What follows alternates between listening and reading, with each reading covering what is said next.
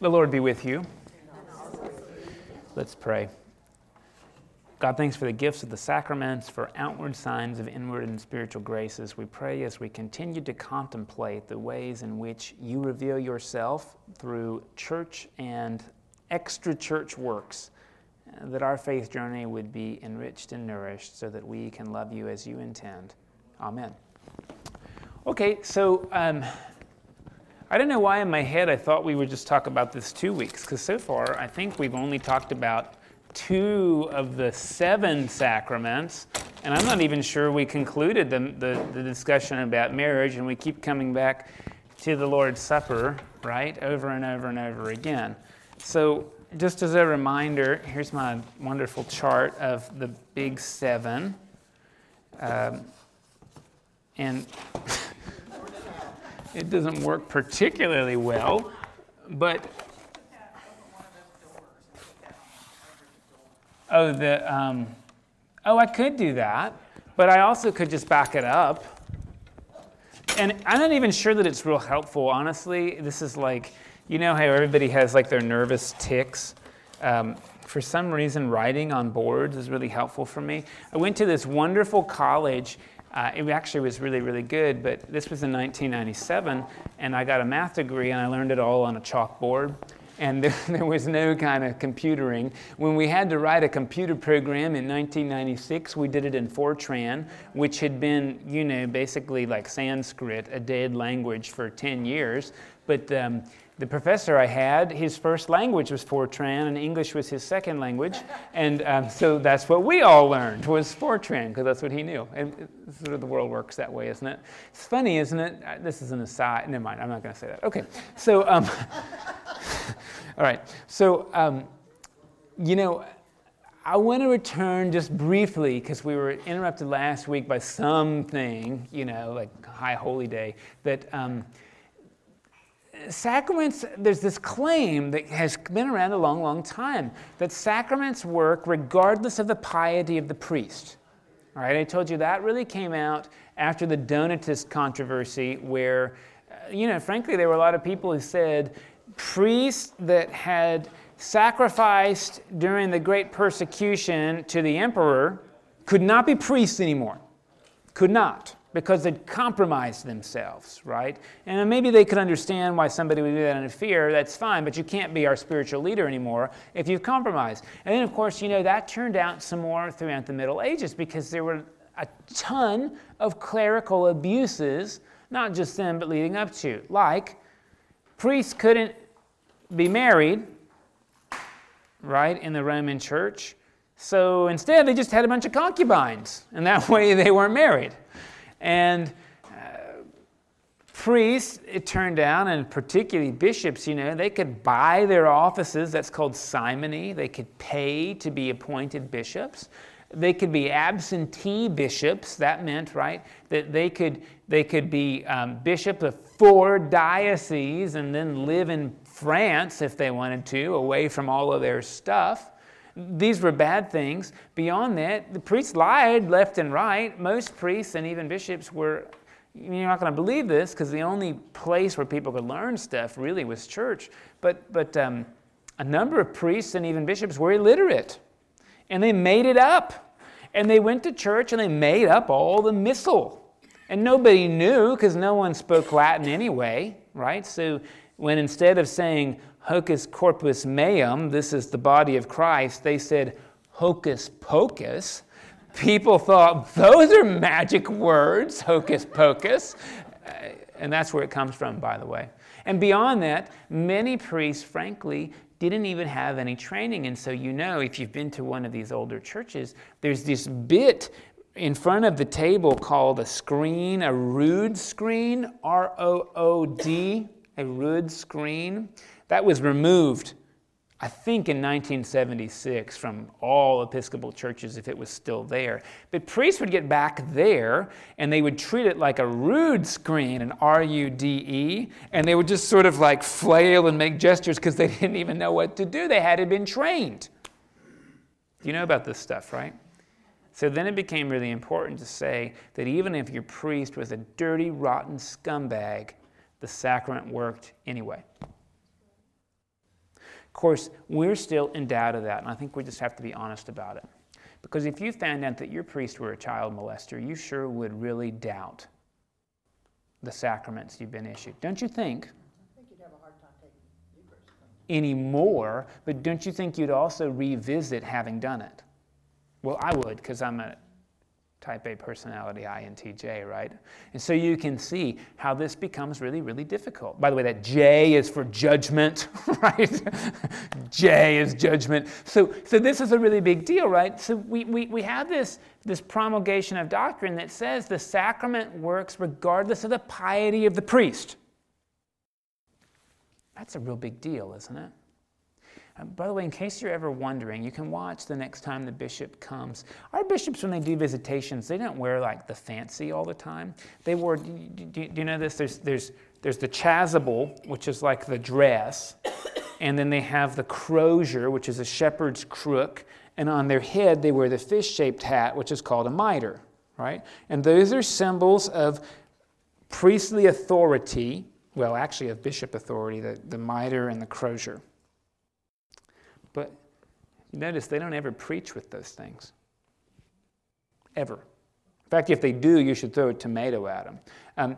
They don't give the announcements with the crozier and the mitre on. They wear the crozier and the mitre at certain points in the service because at those moments they're speaking for God, not for themselves. And then they take that stuff off when they're offering their opinions. It's sort of interesting, right?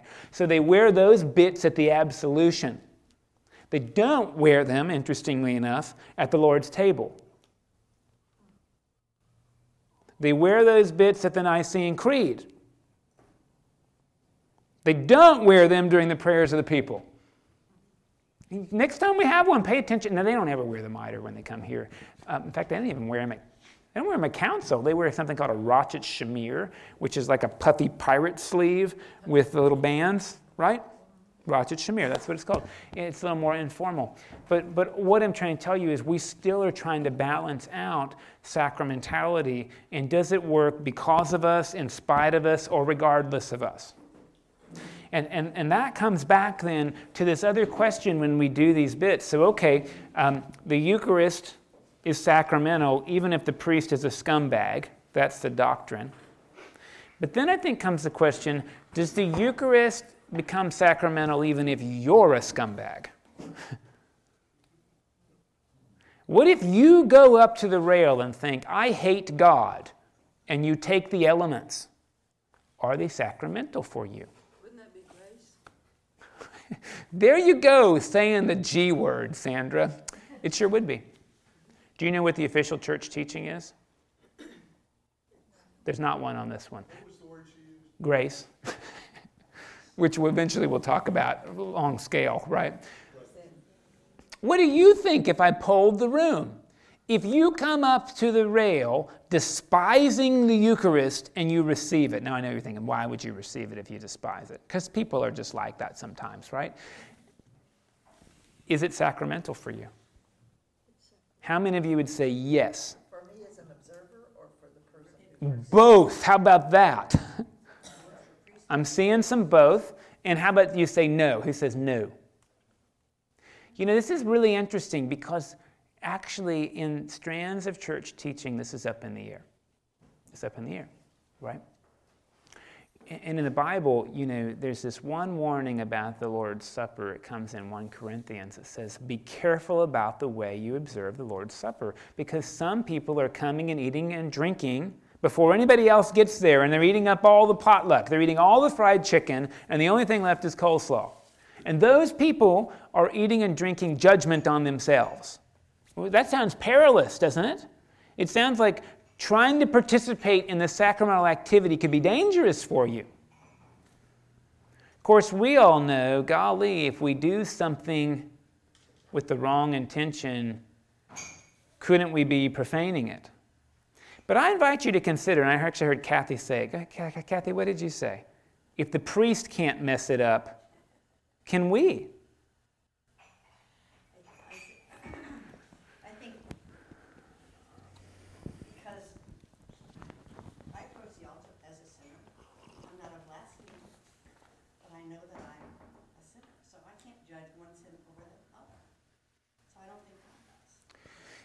sacrament has to work gracious, grace, His grace.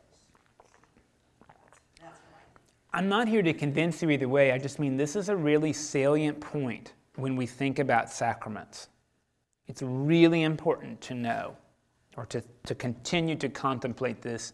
Does it work only because of our intention? Does it work despite our intention? Does it work no matter what our intention is?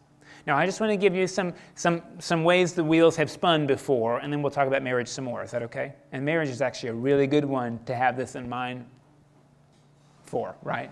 Because marriage is all about our intention, isn't it? Don't we usually think that way? I usually do, by the way. I do. And this is where this becomes really tough. This whole question is why you've been to churches that say the Lord's table is welcome for baptized Christians of any denomination. It's a qualifier to make sure you don't come up and mess this up for yourself. Right? This is why you've been to churches, perhaps, that have said the Lord's table is open for Christians.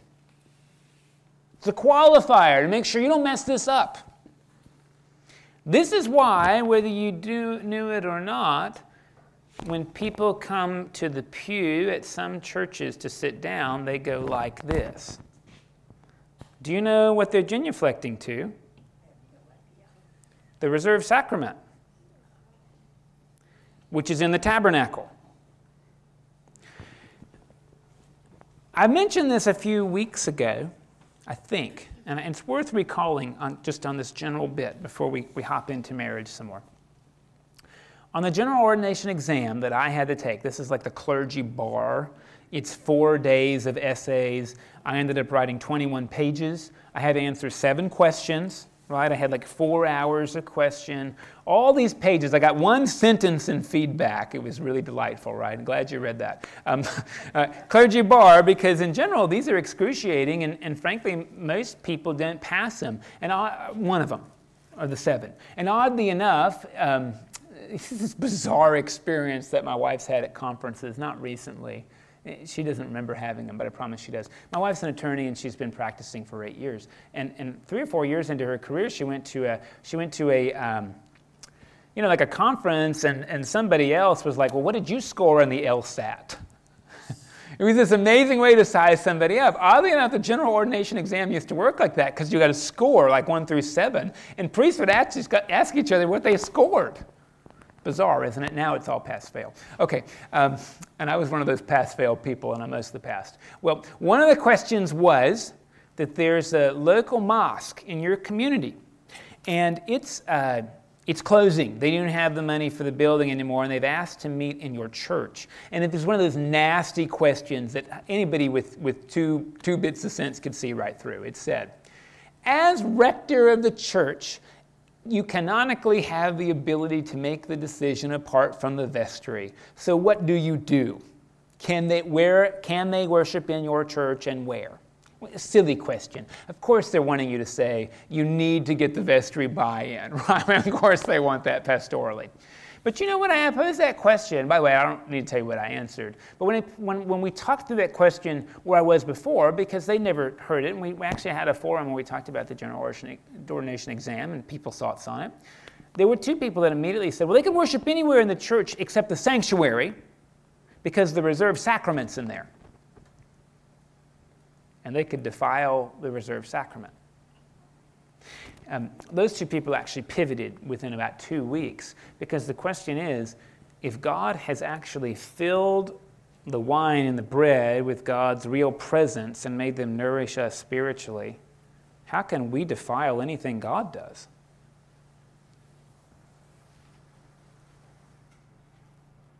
I mean, is an Islamic worship service a threat to God?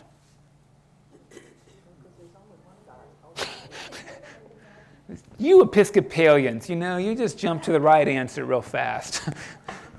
In fact, I want you to know that I asked a rabbi to come and do a Passover Seder here to lead us, right? And the rabbi was very, very upset with me for asking that question because he didn't think we should do that. The rabbi said, well, if a Muslim asked you to do the Eucharist in a mosque, would you do it? And he was really disappointed when I said, well, of course I would. Of course being, I don't know why they would want it. I'd like to know, but that doesn't, it doesn't defile me as a priest for offering it to them, because I sure do think God wants to nourish their spirits like God wants to nourish mine. I've sort of outed myself on maybe the way I'm mentally grappling with this. It's one thing to say this mentally, and it's another thing to like how you feel about it. Do you know what I mean? On the ordination exam, it was all cognitive stuff, and this is in some ways cognitive, but this is tough stuff, isn't it? I guess really what I think what we're asking is, if it works regardless of the priest, does it also work regardless of the parishioner? That'd be a really big leap, don't you think? So again, the most extreme example in my mind is someone who goes up and the priest says the body of Christ, and someone says, I hate you, God, and then they eat it. And again, why would they do that? I don't know why they would. Does it work for them regardless of their intention? Yeah. Well, Bob's... You talked about how this varied between the differing invitations. Yeah. But we don't invite the hypocritical to the rite. I probably should. Because You probably should. then I could come. But we don't. We don't. And this case of hypocrisy is a tough one to wrestle with. The insincerity there. But when you look at what is happening, it is coming from God to the person at the rail. He can't defile that. He really can't. What's coming from God. And it took me a while to think through it. That's where I've landed. So for folks who are listening at home, guests from the audience sort of said, we don't invite the hypocritical to the table, but maybe we should.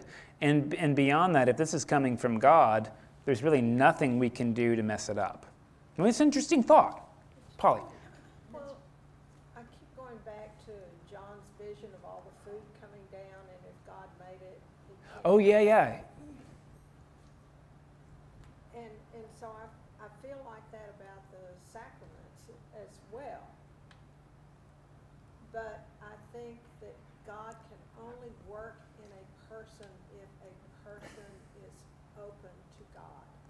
Okay, so Polly said, for those at home, and if you're having trouble hearing in the corner, she's thinking about the vision that Peter has when he's invited to Cornelius' house of all the unclean animals in the sheet, like rock badgers and fruit bats, and the voice says, everything's clean that God's made, right?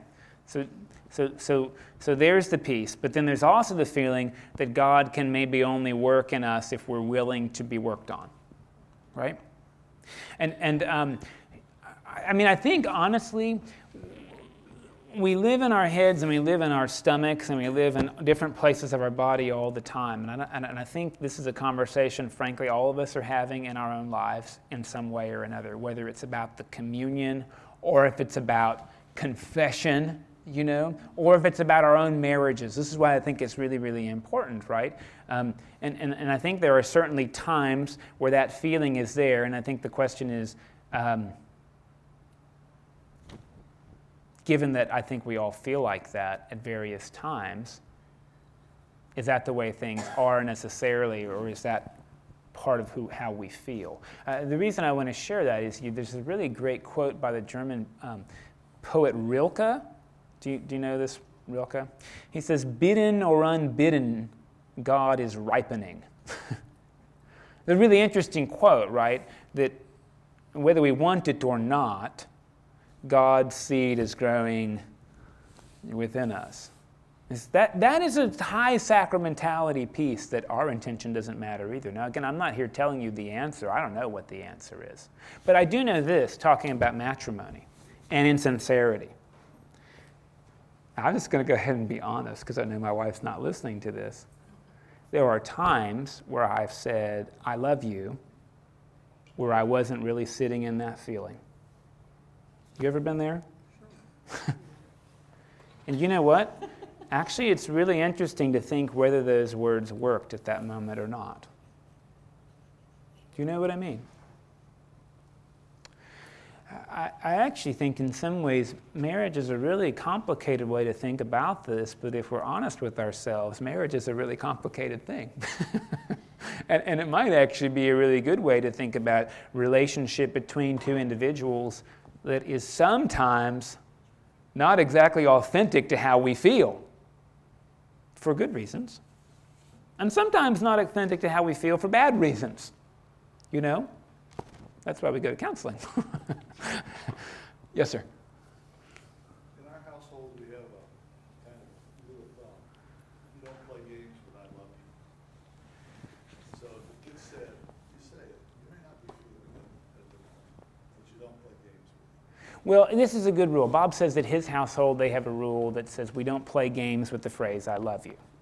Okay? Which is a good phrase. And I want to come back, actually, to marriage the way we kind of ended it with what happened when I went to premarital counseling with my wife. This is really great. We went and saw this guy. We felt like we'd thought through everything. And oddly enough, she's an INTJ as well. Now, I don't know how that works, but in general, it sort of does. So we went and saw this counselor, and at the end, you know, everything, he said, yeah, you've thought through your issues really well, which was great. But at the beginning, what he said was, you know, what are your dominant images for marriage? Now, I've shared this with you. I said marriage is a mystical union of two bodies and spirits into one. And my wife said, contract.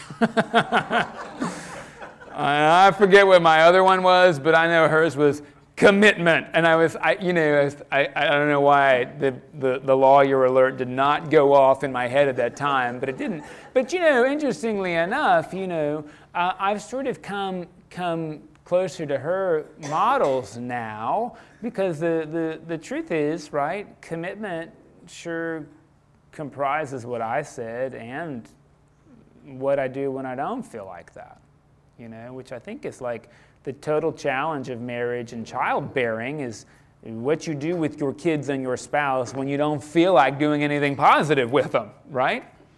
That's called contract and commitment, right? And that's a really interesting bit, you know, because in my experience, people that don't have that understanding of love, they don't make it after 2 years or 10.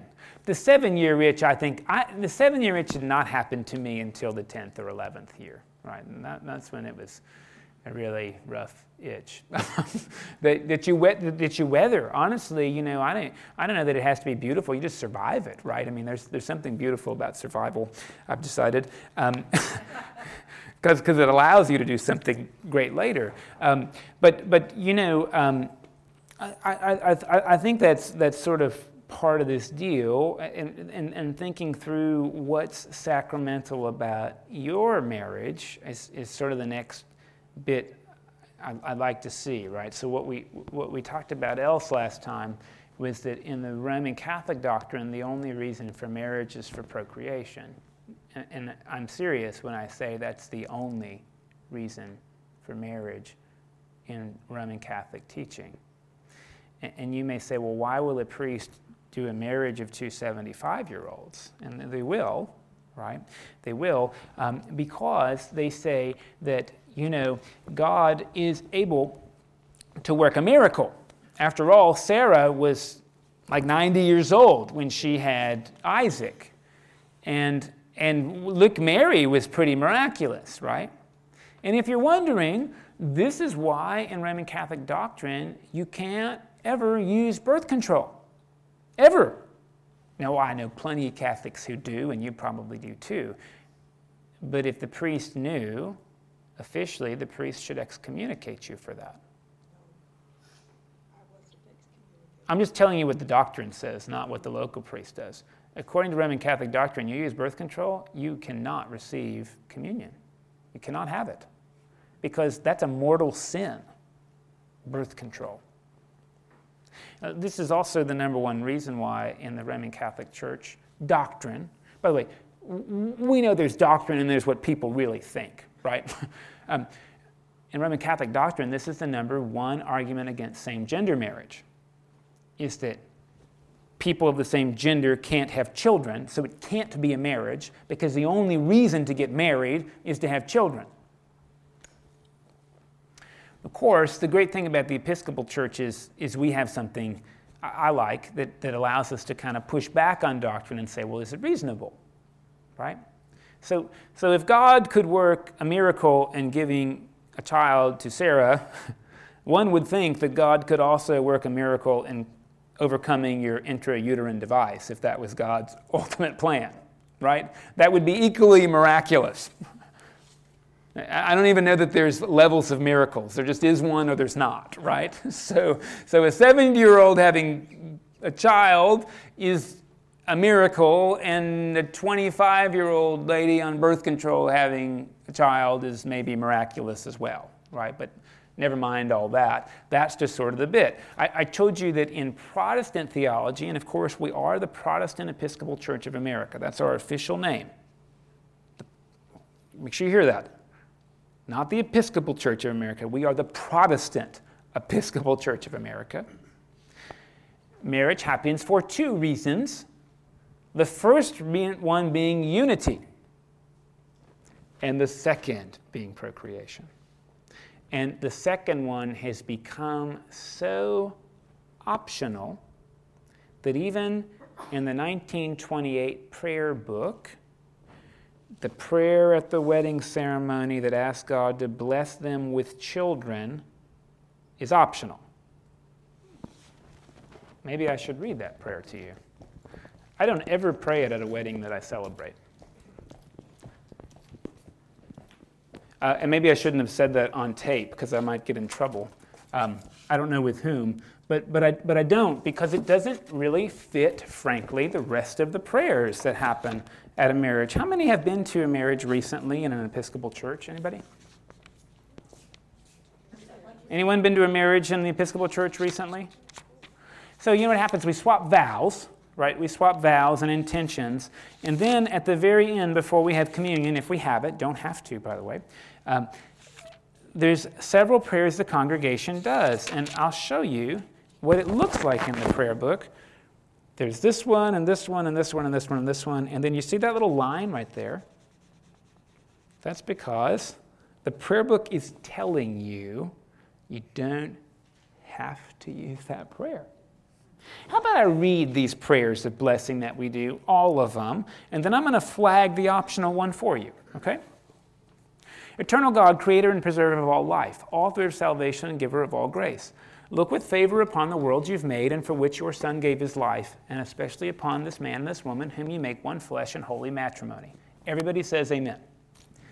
Give them wisdom and devotion in the ordering of their common life, that each may be to the other a strength in need, a counselor in perplexity, a comfort in sorrow, and a companion in joy. Everyone says amen. That's a beautiful prayer, don't you think? Right? Those things are what's sacramental about my marriage. I just want to tell you this. Those are the outward signs of the spiritual grace, right? Grant that their wills may be so knit together in your will and their spirits in your spirit, that they may grow in love and peace with you and one another all the days of their life. That's a nice prayer. We all say amen. This is my favorite. This is my favorite one. Give them grace when they hurt each other to recognize and acknowledge their fault and to seek each other's forgiveness and yours. We all say amen. That's sacramental, don't you think? Doing that is sacramental. Make their life together a sign of Christ's love to this sinful and broken world, that unity may overcome estrangement, forgiveness heal guilt, and joy conquer despair. It's pretty sacramental. We all say amen. Here's the optional one. Bestow on them, if it's your will, the gift and heritage of children and the grace to bring them up to know you, to love you, and to serve you. And we all say amen. And you know, that's nice. If it's your will, bestow on them children, you know. But I'm positive that the reason it's optional is because we're the Protestant Episcopal Church. I'm positive of that. Give them such fulfillment of their mutual affection that they may reach out in love and concern for others. Now that's nice, isn't it, right?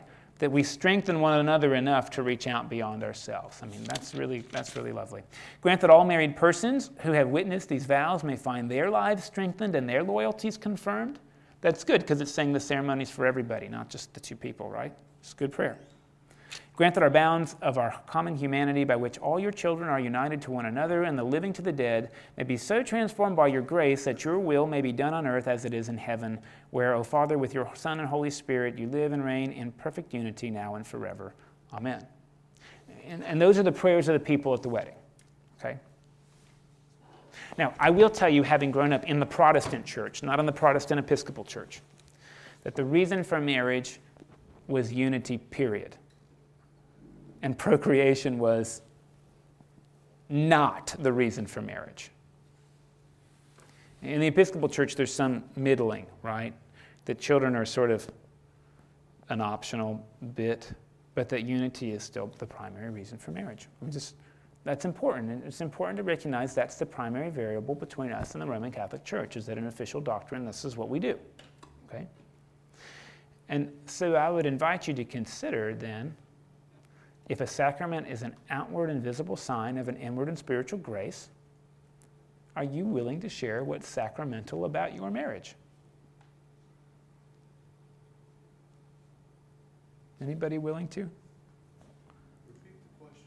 A sacrament is an outward and visible sign of an inward and spiritual grace.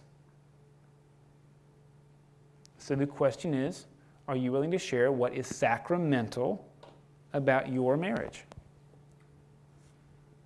Or what was sacramental about your marriage? You know what I mean?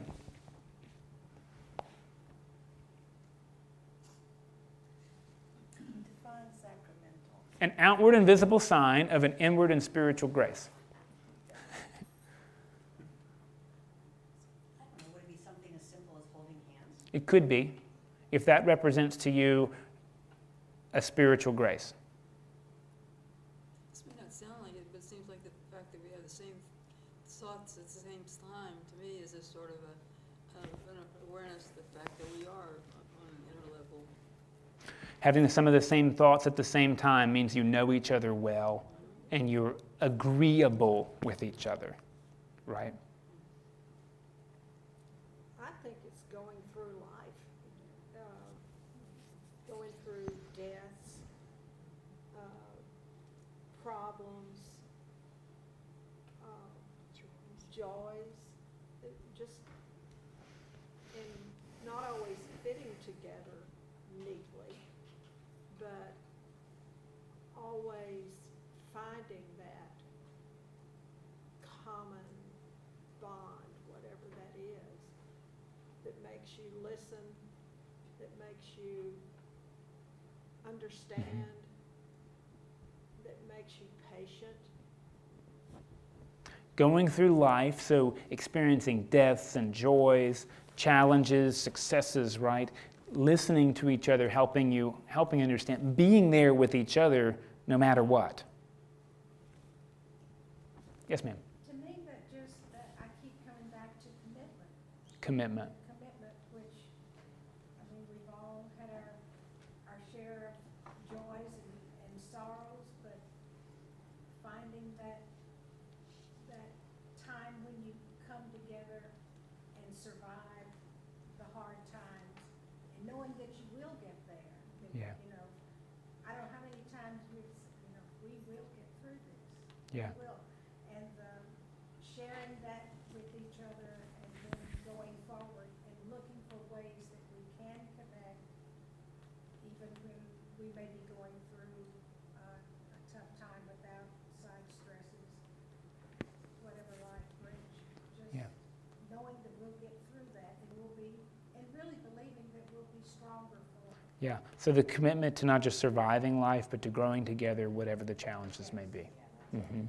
And actually, the response of the bride and groom at a wedding is, I will, With God's help. with God's help. So it's Yeah. not, I do, but I will. Yeah. That's good. The response for people at home is not I do, but we will. We will. Yeah. Yeah, you know, it occurred to me that and by the way, this isn't the final answer, I don't mean that, but when I think about my relationship, the things that are most interested is that we're committed to unity, especially in the face of diversity, And that can be work, but we're also committed to being interested in each other, even when we don't feel like it. And we're committed to supporting each other, but we're also committed to supporting each other joyfully.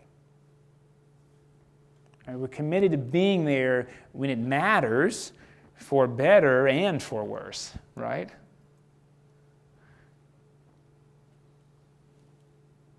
Anything else in your heads? Just a little bit in terms of judging whether it's okay to open up Eucharist or things to people who may even say when they're, I don't believe in this, we don't know how God works through that. And offering the opportunity, it's between that person and God. Yeah. It's not necessarily.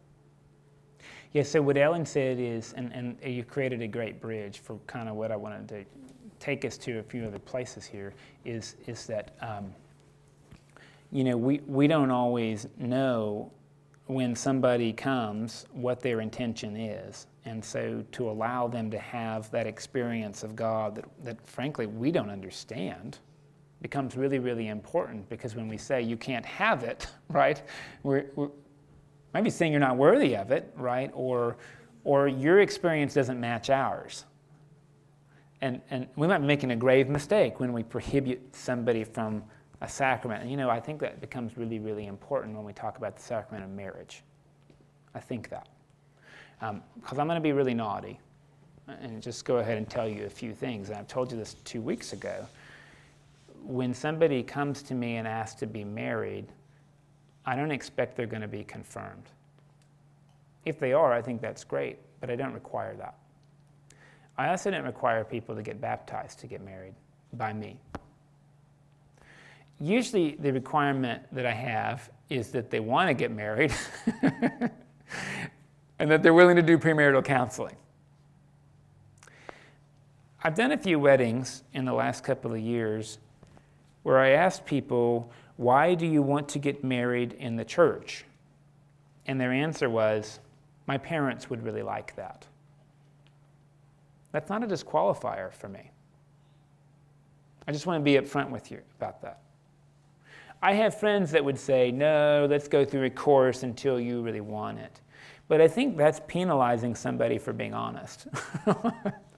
Because I think there are certain times in our life where I did things because my parents wanted me to, and they were good things. And they were good.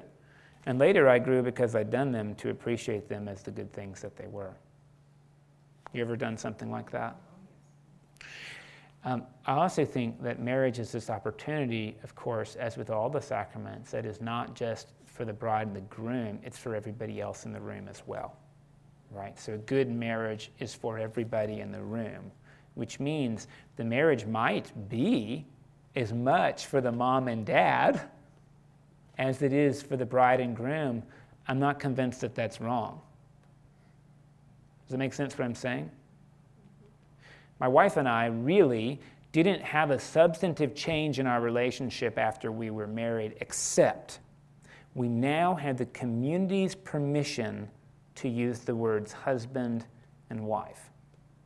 Just think about that. I know people that have lived together for 10 years before the marriage ceremony. So nothing was going to be different in their financial planning or in their housekeeping. You know what I'm talking about? Nothing was going to be different. Except after the marriage ceremony, they were now husband and wife. And that was different. Yeah. Instead of significant other or whatever. And some people use that word in a common law marriage. But there really is something different about those words. You remember the first time someone called you mom or dad? I thought, I'm like a child care provider. I'm not your dad. It was such a big hurdle to grow into that new identity. And to be a husband was just sort of this mystery, right? And I knew I was doing it, but to use that weighty word was a big deal. And I think that's a big deal. You ever know people who get married and one of them's more into it than the other? And that caused you to have some feelings of woe for the couple. You ever told somebody, I'm not sure he loves you as much as you love him? You ever given that advice? It's a good way to lose a friend. In looking at your own relationship with your spouse, do you feel like it's true that in general, one of you has taken the lead while the other followed, even if the leadership swapped? Were there years of your life where you were completely on the same page about the relationship? Or were those moments compared to years of shared, alternated leadership? Do you know what I'm saying? Now, of course, right, there are still marriages that I say no to. I just want you to know. There's marriages I say no to. There was, at one time, a man who had lost his wife of 25 years to cancer, and it had been 6 months ago, and he wanted to marry this new lady who spoke no English. He didn't speak Tagalog, by the way. She was Filipino. And I'm sure they could have had something wonderful, but in premarital counseling, when she didn't say anything at all, when he answered all of her questions, that wasn't really something I was able to celebrate. Do you know what I mean? I don't mean that they didn't have anything between them. I just didn't know what it was. Fortunately, I didn't have to say no. They went and got married somewhere else. That was prettier or cheaper. I don't know what it was. That's what they did. And I'm really glad they did. I'm really glad they went somewhere else because I didn't know what to celebrate. Would I have done it? I don't know the answer. I hope not. I hope not. Because I told you before, the book says I'm either the presider or the celebrant, and I always take the side of celebrating, right? Celebrating. Knowing, by the way, that I don't have to celebrate exactly what these people have that I think I have. I can celebrate something they have that I don't. But if I can't find anything to celebrate, it's hard to be the dang celebrant, I guess I could preside, but that just doesn't feel right to me. Of course, we all know that marriages don't always work out. And it makes you wonder, did the sacrament fail? And this is where marriage is really interesting. It's unlike communion in some ways, right? And maybe the thing to say is, the way I grew up, which as Episcopalians you probably haven't ever heard stories like this, but if there were marital problems, and particularly the woman went to the pastor for counseling, often she was told to go back to the husband, even if he was abusive, because Jesus had suffered for her, and she should suffer with him so that she could teach him the Lord's love. Now, I don't know how often my own pastors gave that kind of advice to couples who were in abusive situations. But I know that pastors throughout the world give that advice to women who are being physically abused by their husbands. And this is where I think it comes back to the first bit. Is the sacrament working when one spouse is abusing the other?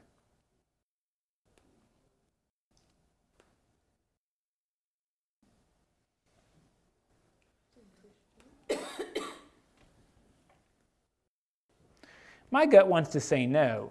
Oddly enough, I did work with somebody one time who had a parent that was abusive. And they had a very powerful experience of reconciliation in their family, where that person repented and there were boundaries and they fixed it. It seems like that would be wonderful if it could happen, but of course, you probably know couples where that hasn't happened. This is a harsh reality to think about, right? Because if a lady asked me about her marriage, if she were abused, I would probably say the vows were broken.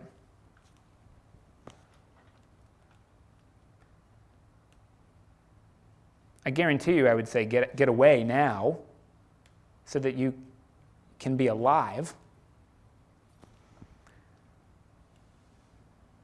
And then what do you... Do counseling to, in abusive situations, and for the Lutheran, well, for Lutheran Social Service, they were trying to change that thinking in the church at that time. That was like in the late 80s. Yeah, that's when this was coming really big. I went to seminary in the I went in 2000, right? And that's when we were really seeing a change in that. But I went to a Methodist seminary that was very academic. At least that's how we thought of ourselves, right? And honestly, we know plenty of people who have gone to seminary with the best of intentions, right? Because what they're looking for is something called their preaching certificate. Not their degree, their preaching certificate.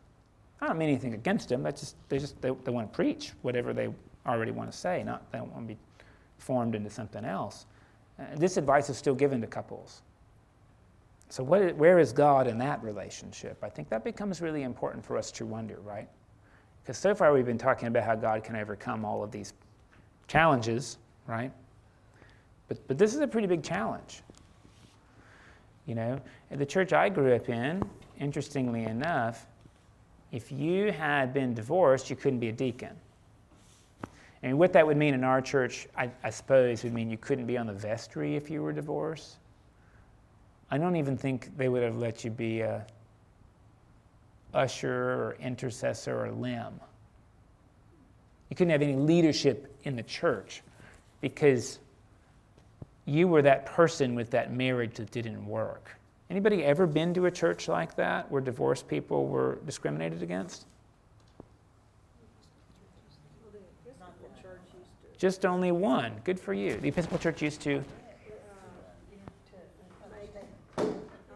divorced people, kept them from the communion rail for a certain period of time.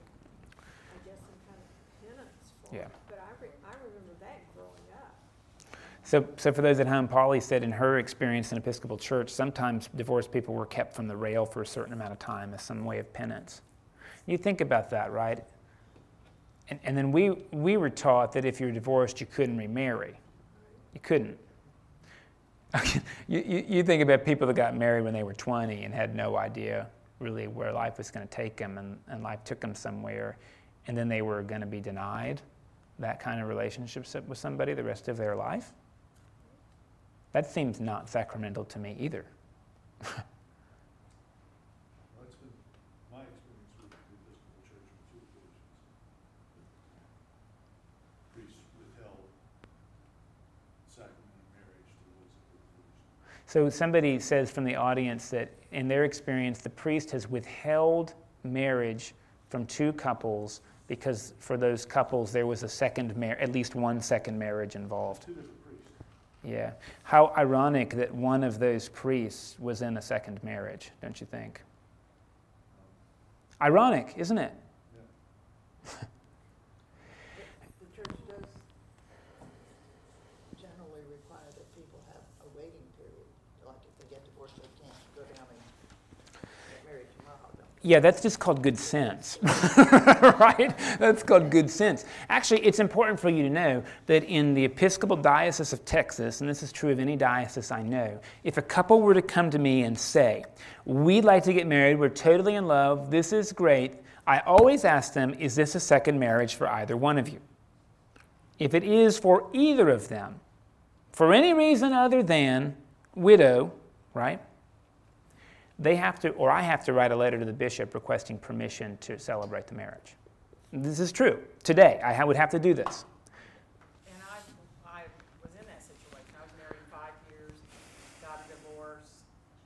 3 years I was single, and then now we've been married 35 years. Yeah. But Father Sterling had to write and ask if we could do that. And you know, this sounds funny. My last bishop diocesan in San Diego, this is going somewhere else in a second too, said, you know, I didn't use that letter as a club for my episcopal authority to say no to people. I used that letter for when people came and said, how can you allow second marriages? I would tell them, this is how Chris and Nancy have a sacramental relationship. It would be foolish for the church to not bless it. I thought that was really lovely advice. That the letter was really so that the bishop could defend the sacrament of the second marriage instead of approving it. It was really so the bishop could be the celebrant, you see, instead of the presider. Well, I thought that was pretty interesting. Again, I have to do that now, and probably always will. I don't know a diocese where you can just do this. And I think it's a really good practice for that reason, right? Because there's plenty of traditions like the one I grew up in that said all second marriages are bad. And they love to give, the Episcopal Church heck over our liberal positions. Like that God can work in a sacramental way with somebody who's been divorced. I believe in that kind of liberal sacrament. By the way, I do. I've seen it work really, really well a bunch of times, right? Of course, what we say in the service is that marriage is not to be entered into lightly. But we all do know, right? Maybe this isn't true of you. I think there's a point for most couples where they could have gone their separate ways and probably done all right. Sometimes we like to use the words, it's better that we're together. I think the miracle about God is that God is able to work for the good of those who love God. This is Romans 8:28. God is able in all things to work for the good of those who love God and are called according to God's purpose. God's capable of doing it. We don't always let it happen, and sometimes we can't let it happen. That's where marriage is tough. Again, this is where it's a little bit different because marriage is the only one of these that's got two people involved.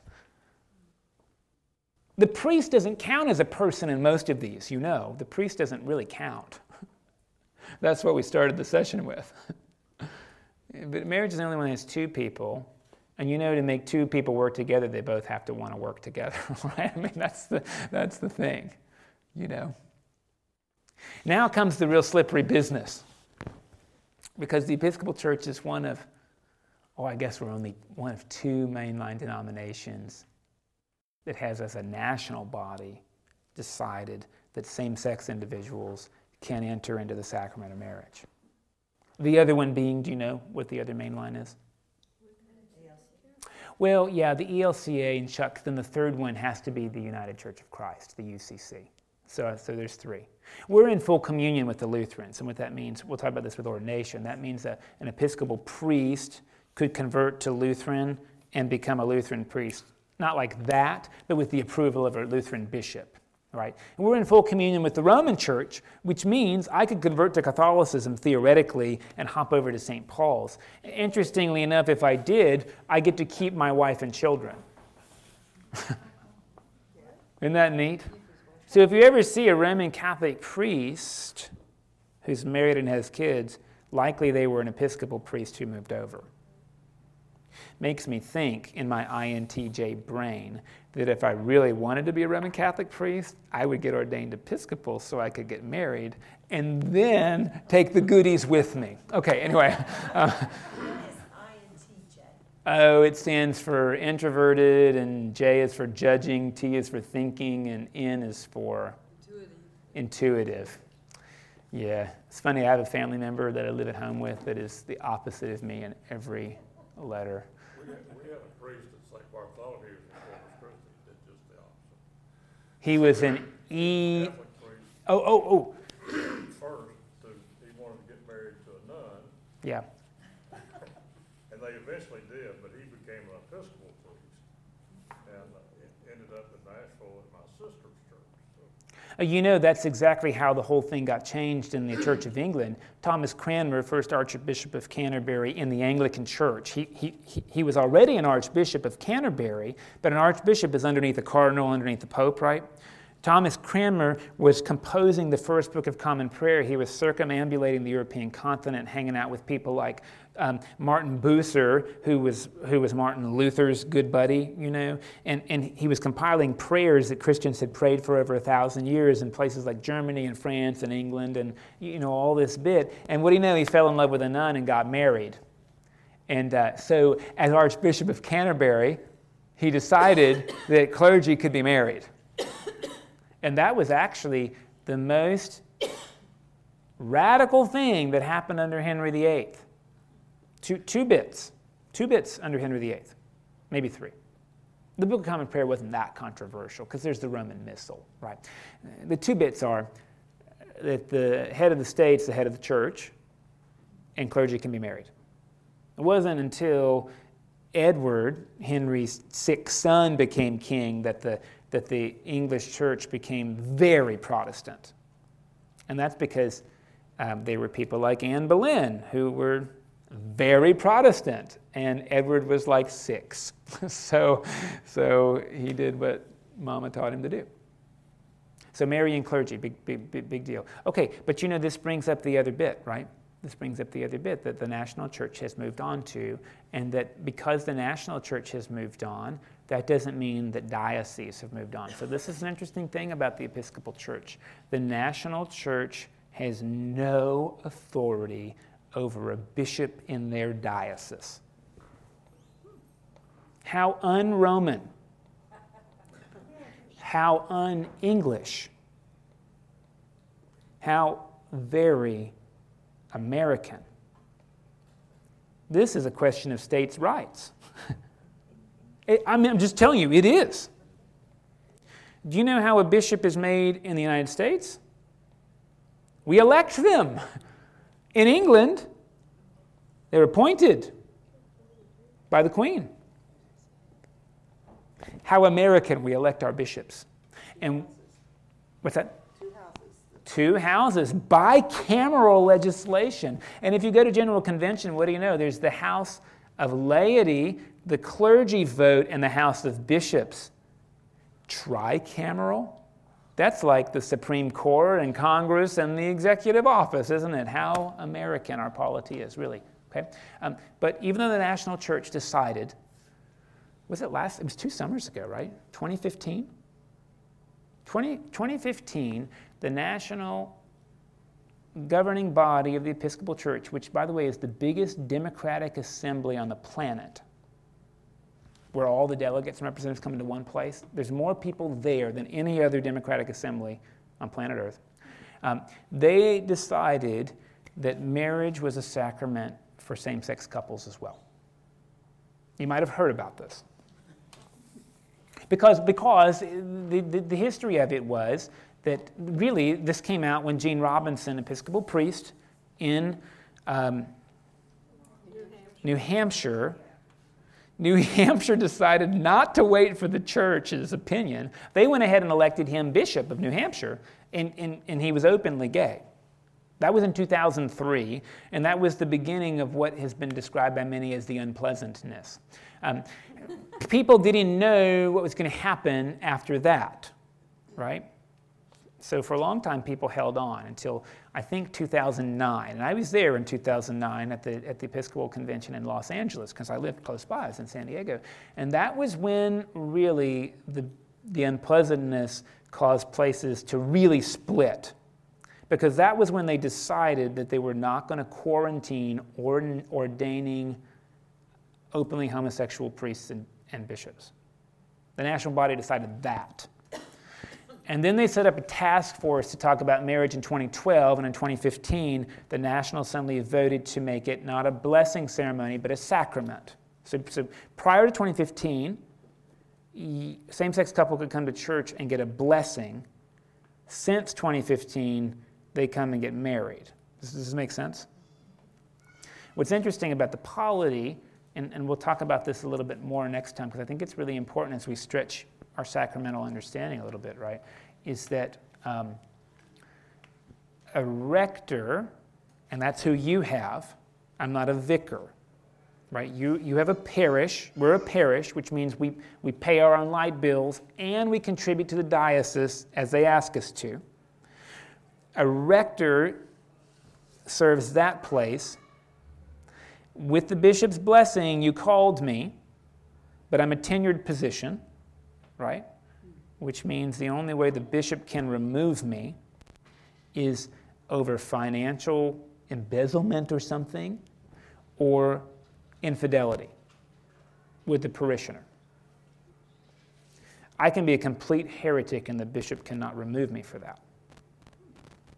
That's what you did. You tenured me. This might have been a mistake. A vicar, on the other hand, the bishop can change overnight. Okay? That's our polity. Because in the mission, they don't pay their own bills. That's about what it amounts to.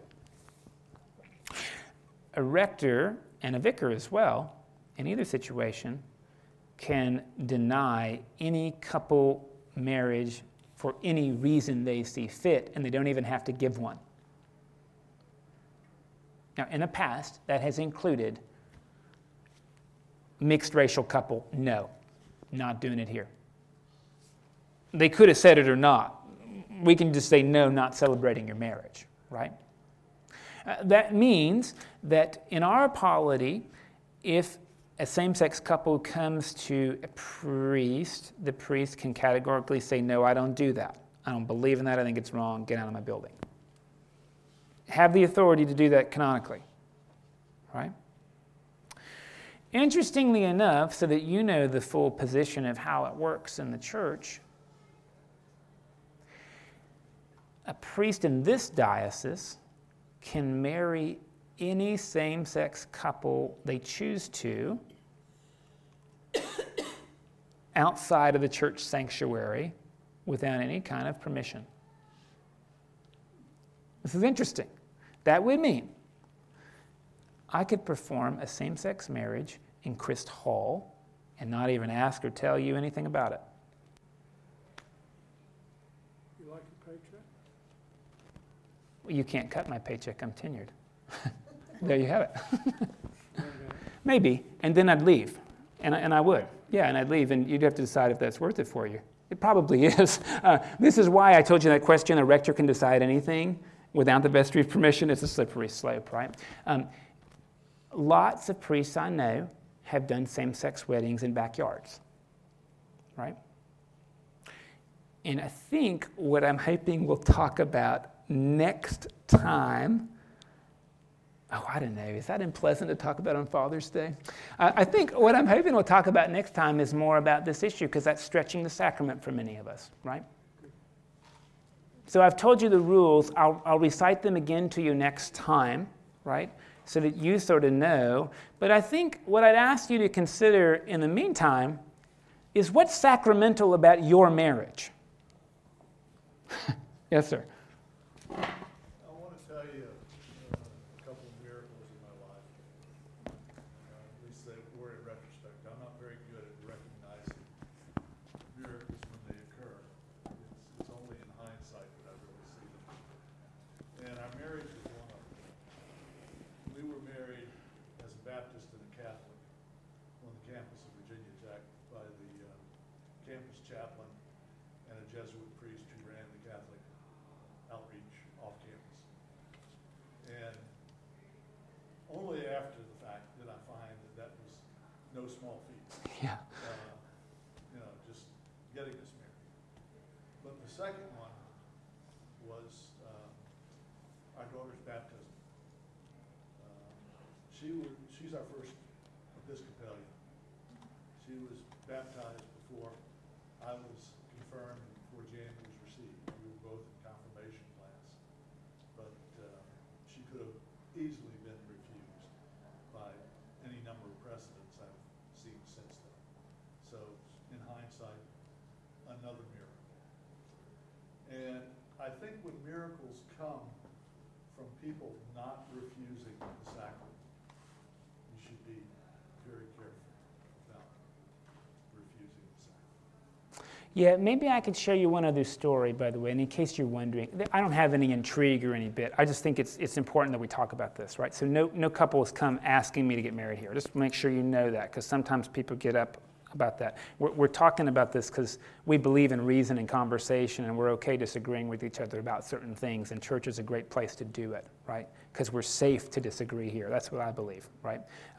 But just so you know, there's no intrigue on this. But I do want to share with you something else, though, and maybe I'm real bad about this. On Ash Wednesday, we have the drive-through thing, and we did it last year for 2 hours, and I think 24 people drove through in 2 hours. And this year was really crazy because 88 people drove through in 2 hours. And the diocese had a workshop available on it. And they talked about best practices, things like make sure your sign's available and people know where to go, and give people a card that says your service times, and ask them if you can pray for them, which is nice, right? And then you have the ashes out there, and what they said was, it's fine, of course. Some people said, well, we shouldn't be giving ashes out because we don't know the interior condition of the people who want them. That's just interesting, right? I kept my hand down because when we do it here, I have oil to anoint them with. We'll talk about that one within a couple of weeks. But I also have the reserved sacrament Eucharist to give them, and I offer it to them, right? Thinking that if people want it, then they do, right? I mean, that's the policy in church, so I don't know why I would behave differently in the driveway. And what's interesting about that, that a lot of my colleagues wouldn't support, and for lots of good reasons, right? We're all educated Episcopalians, is the last 2 years, the same 2 families have come by. These are families that don't feel comfortable worshiping in our sanctuary for very different reasons. One of them has to do with loss, and it's just a painful place. Another one has to do with something the priest did to them, and they cannot come in the sanctuary. And to see them come through and this once a year get the Eucharist that they've been wanting all year is miraculous. That's great. And maybe I give it away too cheaply, but if I didn't, they wouldn't have got it. Do you know what I mean? And again, that's a continued mentality I think we have to wrestle with as we talk about the rest of these. If we give it away easy, people might get it we don't think should, but people might get it that won't jump through our hoops. I mean, this is always a tough business. This is a tough business with credentialing teachers, because if they go through teacher training, you're going to weed people out that shouldn't be teachers, At the same time, it's exorbitantly expensive, and in my opinion, doesn't necessarily make you a better teacher. So you can lose people, frankly, that have that calling because they're not willing to go into debt to become an elementary teacher, which is a sensible opinion, right? I'm conflicted on the issue. I don't have a clear opinion. I've, like all people, have seen people on either side get left out that shouldn't have been, and people get let in that shouldn't have been. And that's why it comes back to, can we defile the sacrament with what they do, with what we do? Okay, see you next time. Thanks.